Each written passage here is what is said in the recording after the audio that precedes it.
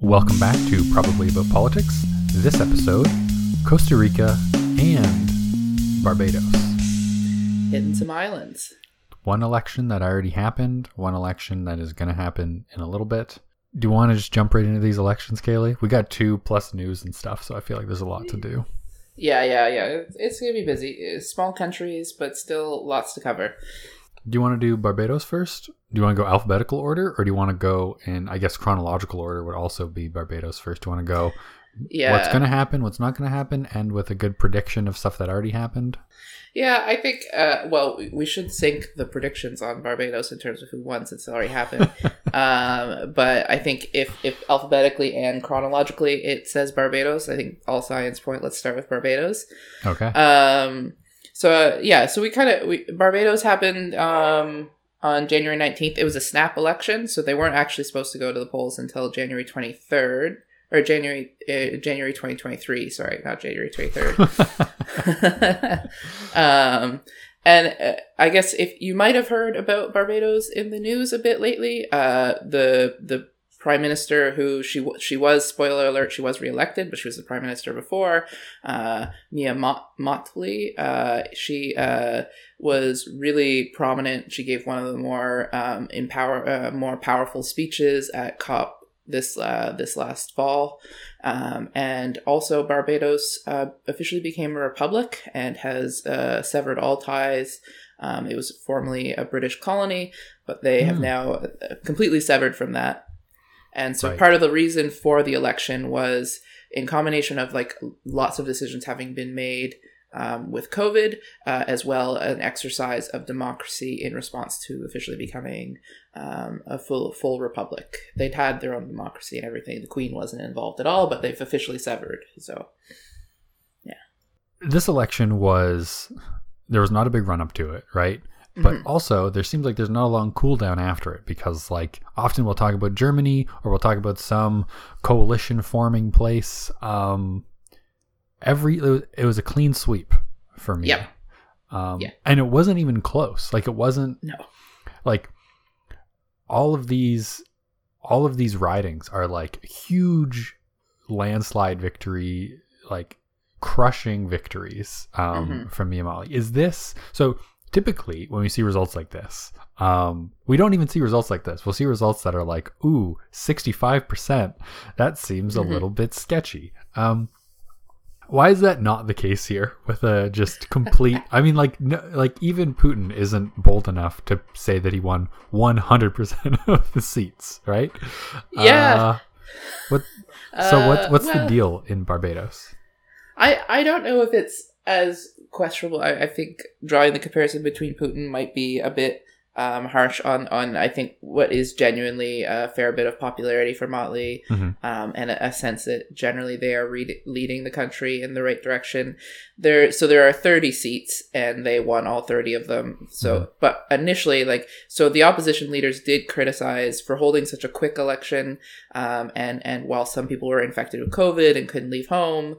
So something like, and something like it had slightly lower turnout than previously. I was looking at the participation numbers. Usually it's floating in the 60s. And this time it was around 50% participated, in the sweep. So there was a little bit of a lower turnout, but it should be noted that before, Mottley, called the election, she also held 29 of the 30 seats. So she didn't actually make a significant gain. She just now holds all of them. So there was pretty universal popularity previously. So also, right, the population of Barbados is under 300,000 people. So yes. I think in especially like a pretty small group of people, there can be a lot of unanimous voices, like in sub-regions of other countries like California or Alberta, with much larger populations than 300,000, you'll often see basically complete sweeps, at least. Yeah. But I mean, typically that's at like a national scale when those sub-regions are not the whole entire place. At like a provincial or a state level election, those things will split more. So it's kind of interesting to see that isn't happening here. Is there any like big switch that happened? Because back in 2013, there was a pretty even split between these two front-running parties in Barbados. And since then, after Mia Mottley has been in charge, it's been these real landslide wins. Was there anything that precipitated that change? I think that it shouldn't, I guess it shouldn't necessarily be underestimated how popular Mottley is in terms of, and to have such an international influence and the role that can play in sort of a smaller population. So she's been pretty popular. And so I think it could possibly be down to that. She also has a focus on like some really important issues for them, and is heading into those with quite a positive approach. It'll be interesting to see, I think, what happens if she succeeds or does not succeed on these elements in terms of her continued popularity, because there's no the challenge I think that sometimes people don't realize once you sweep is that there's no excuse for you to have not done a very good job after that, because there's no one standing in your way. So if you haven't done it, then what more could you have had? But yeah, I think I don't know if the specifics of what happened in 2013, but I would say that in this particular election, she is still very popular, and she's led a country that is on a real high, having just sort of become a republic. It is a party that is, and also in the region, like she is. This win makes her probably the most prominent Caribbean leader, and they're of the Caribbean countries, and probably the sort of one who will be looked to lead and represent the region going forward. And she has done well up till now doing so. So she is well earned in her popularity, perhaps more than the party itself, maybe. So if we're staying kind of in the region, that's Barbados. Barbados is very quick. Barbados already happened. But cool election that the BLP won all of the seats. Interesting outcome. But moving to an election that hasn't happened yet, there might be a little bit more to say, because there will be a contest, is the Costa Rica election coming up for the president, then the two vice presidents along with the president, as well as all 57 members of the unicameral legislative assembly. So if you don't mind, Kaylee, I would start off with some Costa Rica facts. Yeah, so you'll start off with Costa Rica facts? Yeah, unless you have one that you want to share as well. No, I don't have. You're better at this. You got it. Costa Rica, a country of 5 million people, bordered by Panama and Nicaragua. And interestingly, this is not something that I expected. I guess I just didn't know anything about Costa Rica going into this, but Costa Rica has one of the highest levels of press freedom in the world. Oh, interesting. Yeah, I didn't know higher press freedom than Canada, USA, UK, France, Spain, Italy, like a lot of, generally free countries you would imagine, don't have as high press freedom as Costa Rica. Number 7 in the world for press freedom, while only top 40 in the world for democracy. Interesting. So journalists running free, but democracy, it's working on it. Yeah. One of the top current candidates for president is actually also married to a journalist. And another one has an undergraduate degree in journalism. So there's it's just run by journos there, I guess. I think, so I think there's an interesting, but maybe slightly less positive fact is that, about Costa Rica is that they also have it takes the Costa Rican legislature on average 3 years to pass any legislation, making it one of the slowest in OECD country in passing anything. So they're not getting a lot of policy through, but it is very well covered by journalists. And I guess it's because they can filibuster. Anyone can filibuster any bill, basically, for ages, apparently. On a page that I was reading about Costa Rica, one of the things that the U.S. government said about them in 2016 about the issues facing American businesses and the United States from forging stronger ties with Costa Rica were that there's issues around some of like ports and railways and stuff that need upgrading, but also that the bureaucracy is often, quote, slow and cumbersome. And I saw that and I was like, oh, that's interesting. I'm not entirely sure where that comes from, given that the United States bureaucracy is not exactly what would be fast and agile, would be the opposite of that. But yeah, seeing that it takes on average 3 years, that's that, I guess, I would say that's slow and cumbersome. But maybe the way that democracy is supposed to work. Well, it means that I think that the fact that this was attributed to was the challenge in getting reforms in to improve their democracy also is taking ages, like to improve the process of elections and democracies.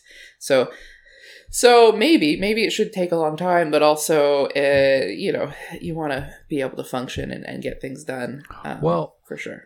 People often say that an issue with democracy is that you're going to do something and then the next guy who comes in can change it, right? And that is also Costa Rica, true. Every single president, you cannot run again. You cannot have 2 consecutive terms. You can run again later, such as Jose Maria Figueres Olson, who's the leader of the National Liberation Party, who is currently polling the highest out of any of the candidates.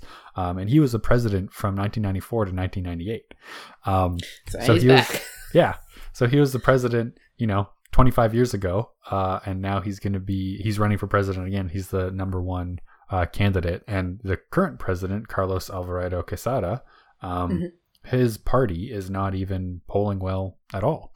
So there seems to be this like huge shift that's going to happen in Costa Rica. Not to jump into the polls and the results and the potentials that are going to happen, but there just seems to be this like huge shift, especially like in contrast with Barbados, which kind of has these like 2 parties that have kind of gone back and forth, and for the last number of years now we have this like very strong dedication to one party. Just can't happen in Costa Rica. Yeah. And I think that it too, I mean, they're certainly never going to be direct comparisons, but I think they're both the 2 countries are at different stages. Like we definitely see with the 2 primary parties in Costa Rica, or traditional parties of power, have sort of begun to progressively, they're losing their luster. People are not as into them. And so this is actually one of the biggest fields. There's about 25 different people running for president at the moment. There's really only 4 or so that are realistically going to get over the threshold to really make a shot at it. But ultimately, I think what we're seeing is there's traditional parties who are holding on to some of their traditional audience, but it's shifting away. They're starting to lose their luster. There were some scandals that occurred in the current government and the dominant parties, and so they're shifting out of being popular, and new parties are starting to come in, but it's unclear necessarily who those new parties are going to be exactly in terms of who will take over that mantle. And I think that's sort of the transition we're seeing, whereas in Barbados, we're seeing a party that is very much, it's the popular party, it's dominating, and it's hard to get in. Definitely different stages. But yeah, I think also to add to that, so they're also electing their House of Representatives, and none of the 57 representatives, none of them can be elected consecutively either. So I think maybe that is a good practice in terms of the health of your democracy, but I think you also do struggle to get consistency, and I think a big issue is in Costa Rica's elections that keeps coming up is that it's hard to poll there because a huge number of voters remain indecisive up until the last minute, and that might be because every time they're always going to be getting to know new people regardless of whether you're voting for the same party again or not. There's no sure thing seats where this has been the same guy since you were born, and no matter what you do is going to win. And there's also a broad spectrum of parties that are in the legislative assembly as well as running for president. There are, I think, currently 7 parties represented in parliament for only 57 seats. So that's quite a lot. I mean, with each seat representing, almost 2% of the vote, to have 7 different parties in there, that's a lot for each seat. And also, there's like 5 presidential candidates that are currently polling over 7%. And if you don't get more than 40% of the vote, then it goes to a secondary election runoff between the top 2 presidential candidates. But like, there's just so much movement. Like the current president, right? His party has only the 3rd number of seats in the Legislative Assembly. And so could you talk a little bit about that, or also give maybe the idea, give some insight into the state of like coalition forming in Costa Rica? Because it doesn't seem like there's coalitions formed necessarily between these parties, given that it's also like a presidential unicameral system. I mean, so in my, there's not a lot in terms of, not a lot of conversation of it in the literature around this current election and previous elections. There is sort of a bit of uniformity in terms of the political spectrum in Costa Rica. I think you can see that in the dominant candidates as well. It's sort of center right are sort of the dominant candidates at the moment, and the historically dominant parties of the PLN. And I think the Social Christian Unity Party, which is PUSC, and they've maybe been able to work together better, given their perspectives are not wholly different. They're sort of center left to center right, so it's a combination of that, and depending on the leader that was in place for either party, you could see variations of somewhere in the center. So there is that ability to cooperate. But now that, again, as you're saying, that they're losing their sort of hold, as traditional parties, there's certainly questioning of them, and particularly, which is something I think we'll talk about a bit at the end, about maybe what is happening in Central America and South America that we'll want to watch this year.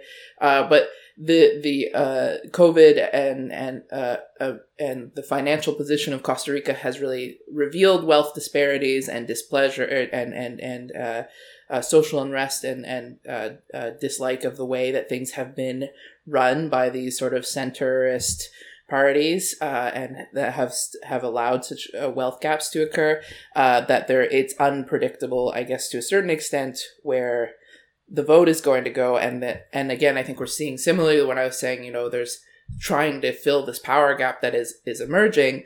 There isn't a decision about exactly where to go with that. So you're seeing some farther right and you're seeing some farther left candidates get in there. And whether or not it'll moderate towards the center more as we go, we'll have to see, I guess, as the election happens. Yeah, which is kind of similar to what I think, maybe in a less intense way, similar to what we've seen in Chile, right? Mm-hmm. Mm-hmm. With that unrest, I think the situation in Chile and the situation in Costa Rica are very different. I think they're very different political climates in the way that they go about things. But kind of the same ideas coming forward. So did you want to talk a little bit about any of the particular candidates and kind of what their main ideas behind them have been, or kind of some interesting things about them going forward? Yeah, so I guess there's 4 sort of candidates dominating at the moment. I think an important factor in the previous election, the thing that the previous election became about, at the time, I believe, Costa Rica, the courts had just officially said that same-sex marriage it would be legal. It had to be legal from a human rights perspective. And so that the previous election really came down to that. And in some ways, that's how the previous president, it's not entirely, but it was certainly a big factor in how the previous president was able to get in. And so probably the third place candidate right now is a candidate who in the previous election really rose up to be the last president's opposition, Alvarado, former evangelical Christian singer, and really took a surprising amount of success in the 2018 presidential election. He's probably only in third now. I don't think anybody really thinks that he will win, but he's certainly he's the far right probably representation of a largely center right field of candidates. But he, again, the question of same-sex marriage is not really on the table anymore, so he's having a bit of a harder time getting in, and there's some sort of question if there's a real ceiling to the success that he can have. Mm-hmm. But then, I mean, probably, as you mentioned, Figueres is the formerly a president and has a famous father who was also formerly a president. And he's probably in first place, but he does have, as we were saying, he'll have a difficult time if he should manage to win, because the PLN in itself, which is, again, a party that's lost favor with the general public, but is also pretty divided internally. And Figueres is really riding on his name and he has ideas and he's qualified to be a candidate, but his name recognition is really valuable to him. Mm-hmm. But he'll have to be able to unite the party in order to really govern effectively, I think. And then sort of the other two, I think that you would really point to as being potentials, but are Saborio. She's in the sort of Christian right party. She'd be probably it'd probably be Figueres is the closest to the center, and then Saborio, and then Alvarado. But she's tied with, again, like Figueres, tied with these parties, these sort of traditional parties, but was outside of the corruption of them. And so should be able to compete quite well, probably looking at her and Figueres as 1 and 2 for what will probably be a runoff election. And then there is sort of, I think, Villeta is the sort of the youngest, the farthest left, the alternative candidate, for sure. And it'll be interesting to see how he does. I think, again, there are, as you said, I think that there are actually a fair number of comparisons between Chile and Costa Rica to be made. Costa Rica is at a different point in that progress. And I don't know that anything I'm reading really suggests that Valitel will be able to have as much success as sort of the far left candidate in Chile that had, and in winning the election. But he does sort of offer a similar. He's offering a similar option to Costa Ricans, and I think he's also very outside of the corruption in the sense of disdain over the current leadership, I guess. Mm-hmm. And the party that he leads also, Villalta leads the Broad Front, which in the last election only had 1 seat in Legislative Assembly, but he's now polling at a president for president, but similarly, he's polling at 7.5%, so pretty much doubled. If he finished right now, pretty much double the vote share since the last election. Also, Villalta is married to a journalist. Yeah. So some questions that I have about some of these candidates is that Jose Maria Figueres Olson, right, who's the previous president, also attended West Point in the United States and got an Army Ranger tab afterwards. Do you know of any other presidents who have been trained in the militaries of other countries? I don't know. This seemed like very out of the ordinary to me when I was looking into his biography. Yeah, that is interesting. I think I can't think of anybody, but I think a lot of the time when you see a lot of the time the candidates in Africa and Central and South America, I think a lot of the time you see candidates who have went to school in the US, so it wouldn't be entirely, but West Point does seem that does seem interesting. I guess I don't know the ins and outs of that. It must be fine. He's been president before and in theory had to go through that process, but no, that is kind of strange. He also attended Harvard University, and I think Richard Branson named him, what was it? Richard Branson named him the new president of the Carbon War Room in 2012. Oh, interesting. Because he's part of this Carbon War Room organization about low carbon economies, and Richard Branson is involved with that and named him. So it seems like he's done a lot on agriculture and environmentalism in the past as well. Like he was Minister for Agriculture previously, before he was president. So this is like back in the 80s, and has also been director of the World Economic Forum, and is also like a successful businessman and everything. So I always find it so interesting, like the different backgrounds of different candidates for leaders, given that like our other guy, the leader of the new party, the New Republic Party, Alvarado, who in 2018 opposed same-sex marriage, was like also like previously a singer, versus like the guy who went to like the American Military Academy. Yeah. It's just like but it turns out that the guy that went to the American Military Academy is like more center, maybe center left into like environmentalism. And the guy who was the singer is the right wing guy, who is like not exactly who, like the way that you would paint those two stereotypes. But yeah, he seems like an interesting character, Jose. Yeah, I think he does sound interesting. I think it is interesting also to consider the big gap that he has in his previous presidential experience and what that means. But yeah, I think Costa Rica is an interesting country in that there seem to be very few candidates that are particularly going to oppose a lot of the initiatives that they have taken in regards to environmentalism. And I think similar to Barbados, like they are both countries that are it is an immediate concern to the future and well-being of their country that the issues of rising sea level and climate change, other issues relating to climate change.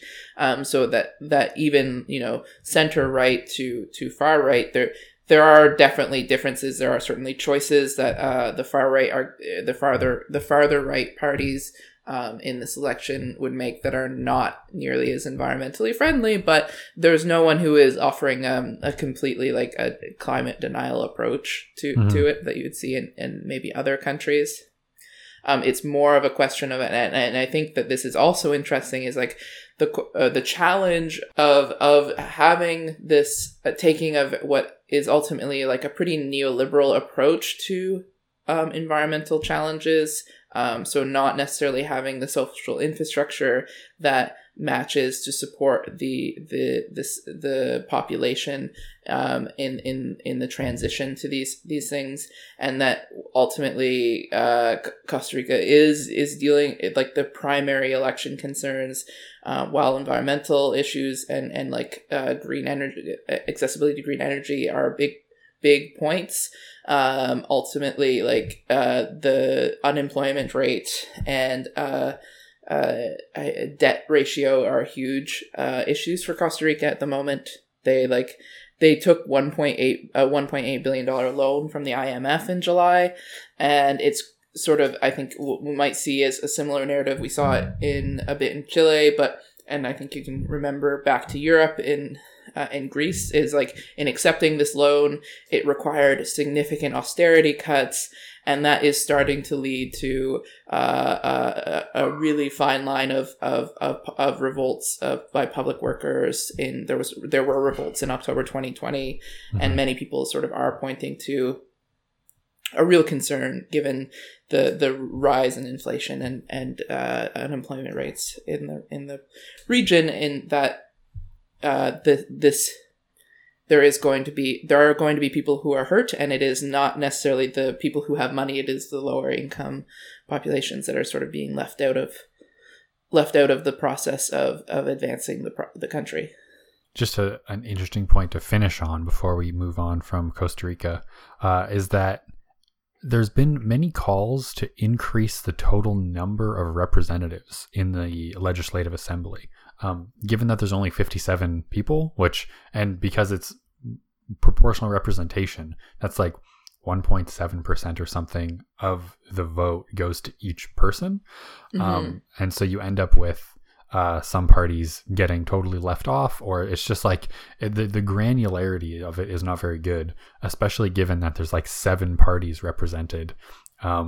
And so you get these like weird disparities between parties. And even like the University of Costa Rica recommended to increase it to 82 legislators. Northwestern University here says that they suggested increasing it to 115 to keep the population the same, because the 57 is actually in the Constitution, which is kind of unlike many other countries. So to actually change that, it's difficult, right? But I guess in Costa Rica, it's super unpopular to increase this number from 57. Yeah. And also unpopular because it would increase like the total like expenditure in salaries for legislators and just like cost so much more money. So just an interesting part, because especially when we talk about inequality and stuff, right? So to tackle inequality, it's often useful to have more voices at the table and allow more smaller parties to get into these legislative assemblies. But in this case, it seems like, given that it's proportional representation, and there are some of these like there are a lot of the political spectrum being represented, it's kind of interesting to have that same issue with, we still don't have enough representation to try to tackle this, even though it seems like it kind of is working, but it's still a huge issue. I don't know, I just thought it was an interesting, weird aspect of the electoral system, especially given that, I mean, there's so few seats, so maybe because people can't get reelected, it makes sense to have so few. Because if you have like 150 seats, then every year you're going through, way more of the people who actually want to run. So it would be difficult. But I thought it'd be interesting. So that is the Costa Rican election that's coming up February 6th, 2022. Keep an eye on that. I think the results should come in pretty quick. But then there's going to be that second round runoff for the president almost afterwards. Guaranteed. Yeah, there will almost guaranteed be a second election, and that is scheduled for early April, I believe. So yeah, but I think I was talking to you about before, but like just in reading about the Costa Rican election, like I think we might end up in Central and South America a fair bit this year, with a number of really big elections coming up there in that region, part of the world. Okay, so watch this space. So moving on from elections this episode, Kaylee, what is the Secretary General up to? He is saying, hear the children. We must listen to the children. Okay. That was, I mean, he did a lot of things, but this thing was a happier thing, I guess. I don't know. It was, I wanted to talk about this thing. So he was saying young people must have a seat at the table in peace efforts.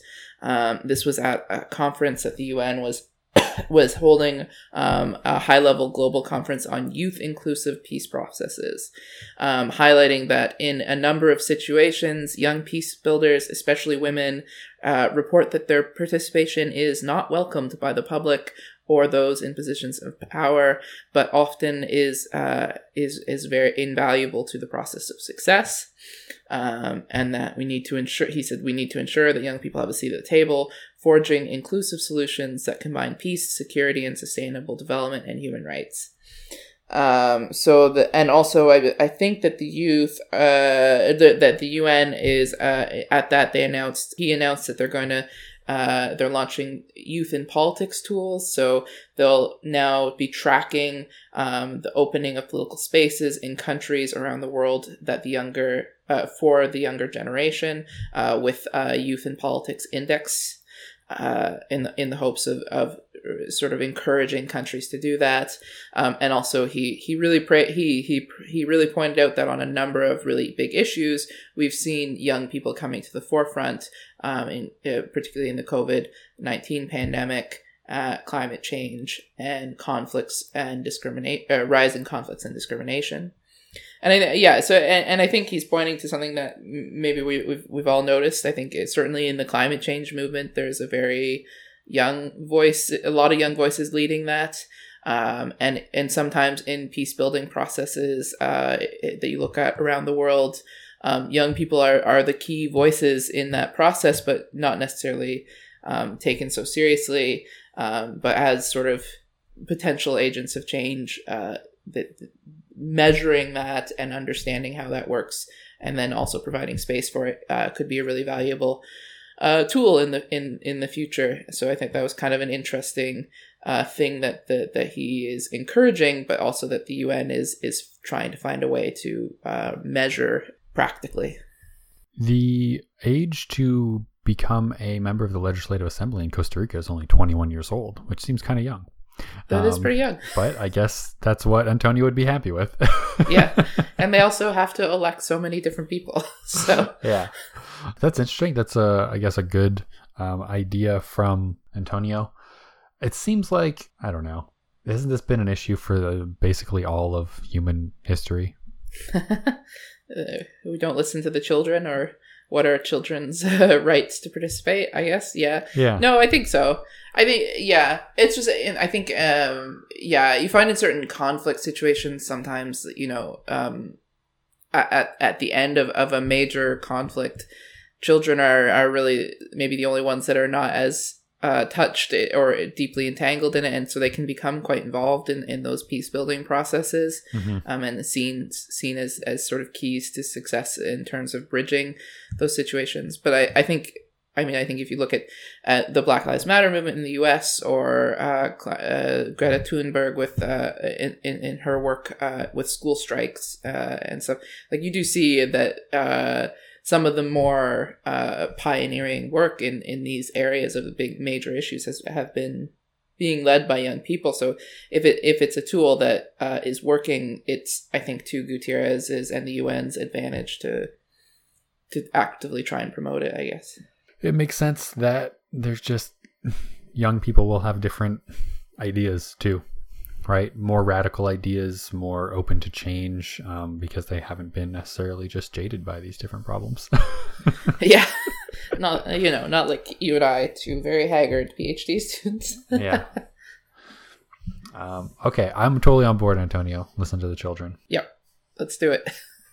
So Space News this week is also about listening to the children. Oh, really? Yeah. Like alien children? No. Well, human children that are actually less alien than you would imagine. So this week we're talking about early concepts of intimacy in Space News. So less Space News, more social psychology, but still science. Still science. Wow. It was a twist. I didn't think we were going that way. Okay.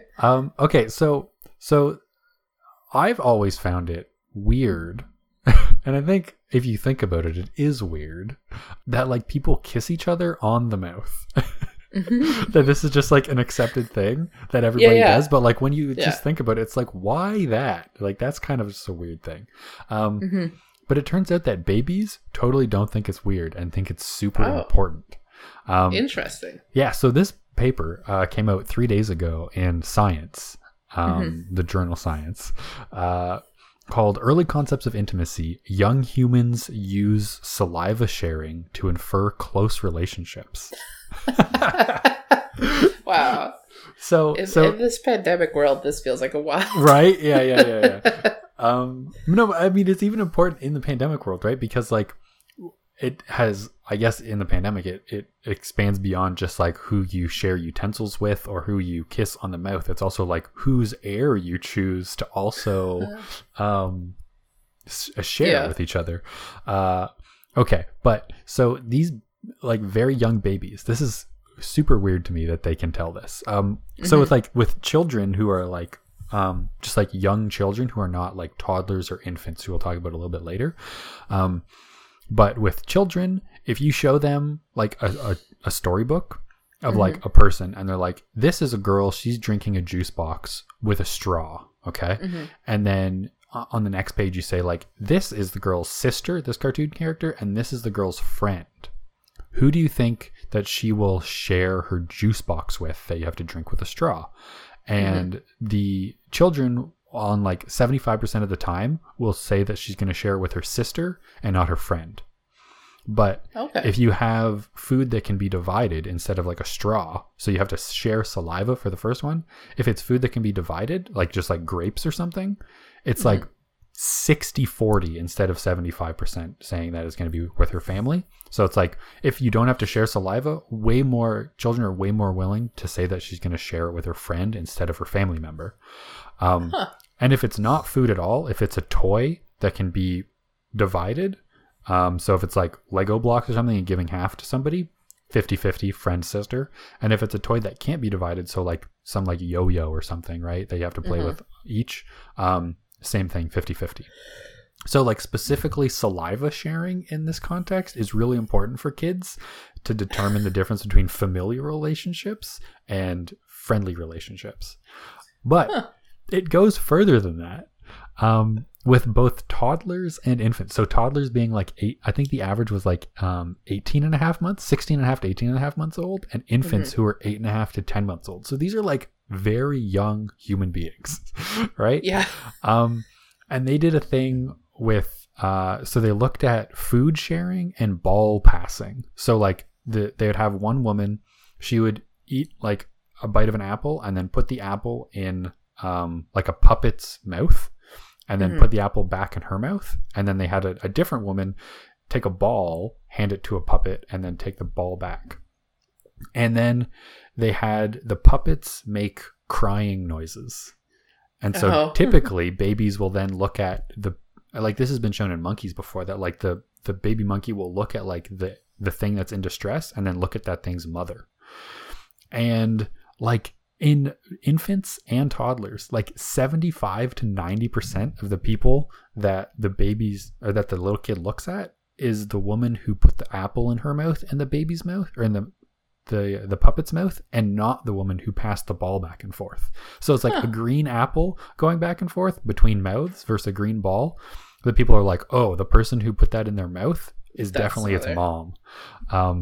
And then if afterwards they do like a control experiment where the two women play peekaboo with the baby on like a screen, and the baby looks at both of them equally. Like they don't have just like a natural preference. So it seems totally to be about like actually the food, right? So they take it one step further, and they do basically the same thing, but they have one woman, and she either touches her forehead with her finger and then a puppet's forehead and then her forehead, or takes her finger, puts it in her mouth and swirls it around, puts it in a puppet's mouth, and then puts it back in her own mouth, right? And these two puppets are different colors. And then they have her make crying noises like she's in distress. And the little babies, the toddlers and the infants, both are way more likely to look at the puppet that she put her finger in her mouth and touch the puppet versus putting her finger on her forehead and touching the puppet. So it's like just like actually just moving saliva between your body and another thing makes infants and toddlers think that you are related to them or in some way have a closer relationship. Huh. What a fascinating evolutionary development. Yeah, super duper weird, right? Like if you're trying to explain it to an alien, that would be confusing. It would have been. Yeah, it's like, oh, you're spitting in that thing's mouth? That means that you are valuable to them? Like you care about them? Your family, right? Yeah, it's like that's how close your relationship is. Anyway, and then there's like just some more information in here about saliva sharing interactions is what the authors call them, which is like sharing utensils and stuff. So not even like kissing each other on the mouth, but just like like sharing a drink or something like that. And how there's this like weird boundary between like your family and your friends.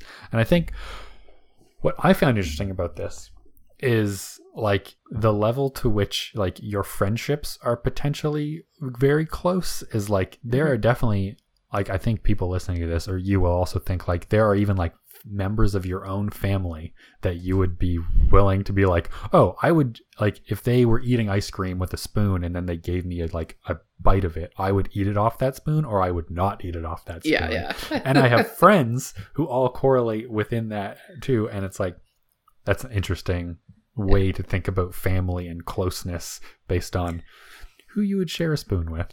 Yeah, and the level of intimacy you're communicating to a baby when you yeah.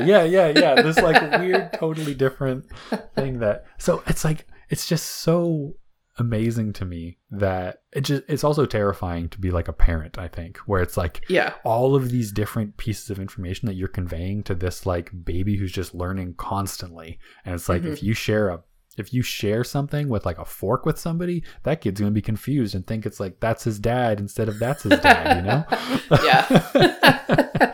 Like, I don't know. It seems terrifying. It seems so difficult. But I guess they can learn to overcome. Something to add to your concerns, I guess, if any of our listeners are new parents. Yeah, you're always asking me, Kayla. It's like, I was like, what danger does this space news pose? Like, a black hole or a new star or something.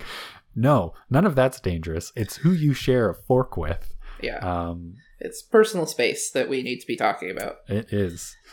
Anyway.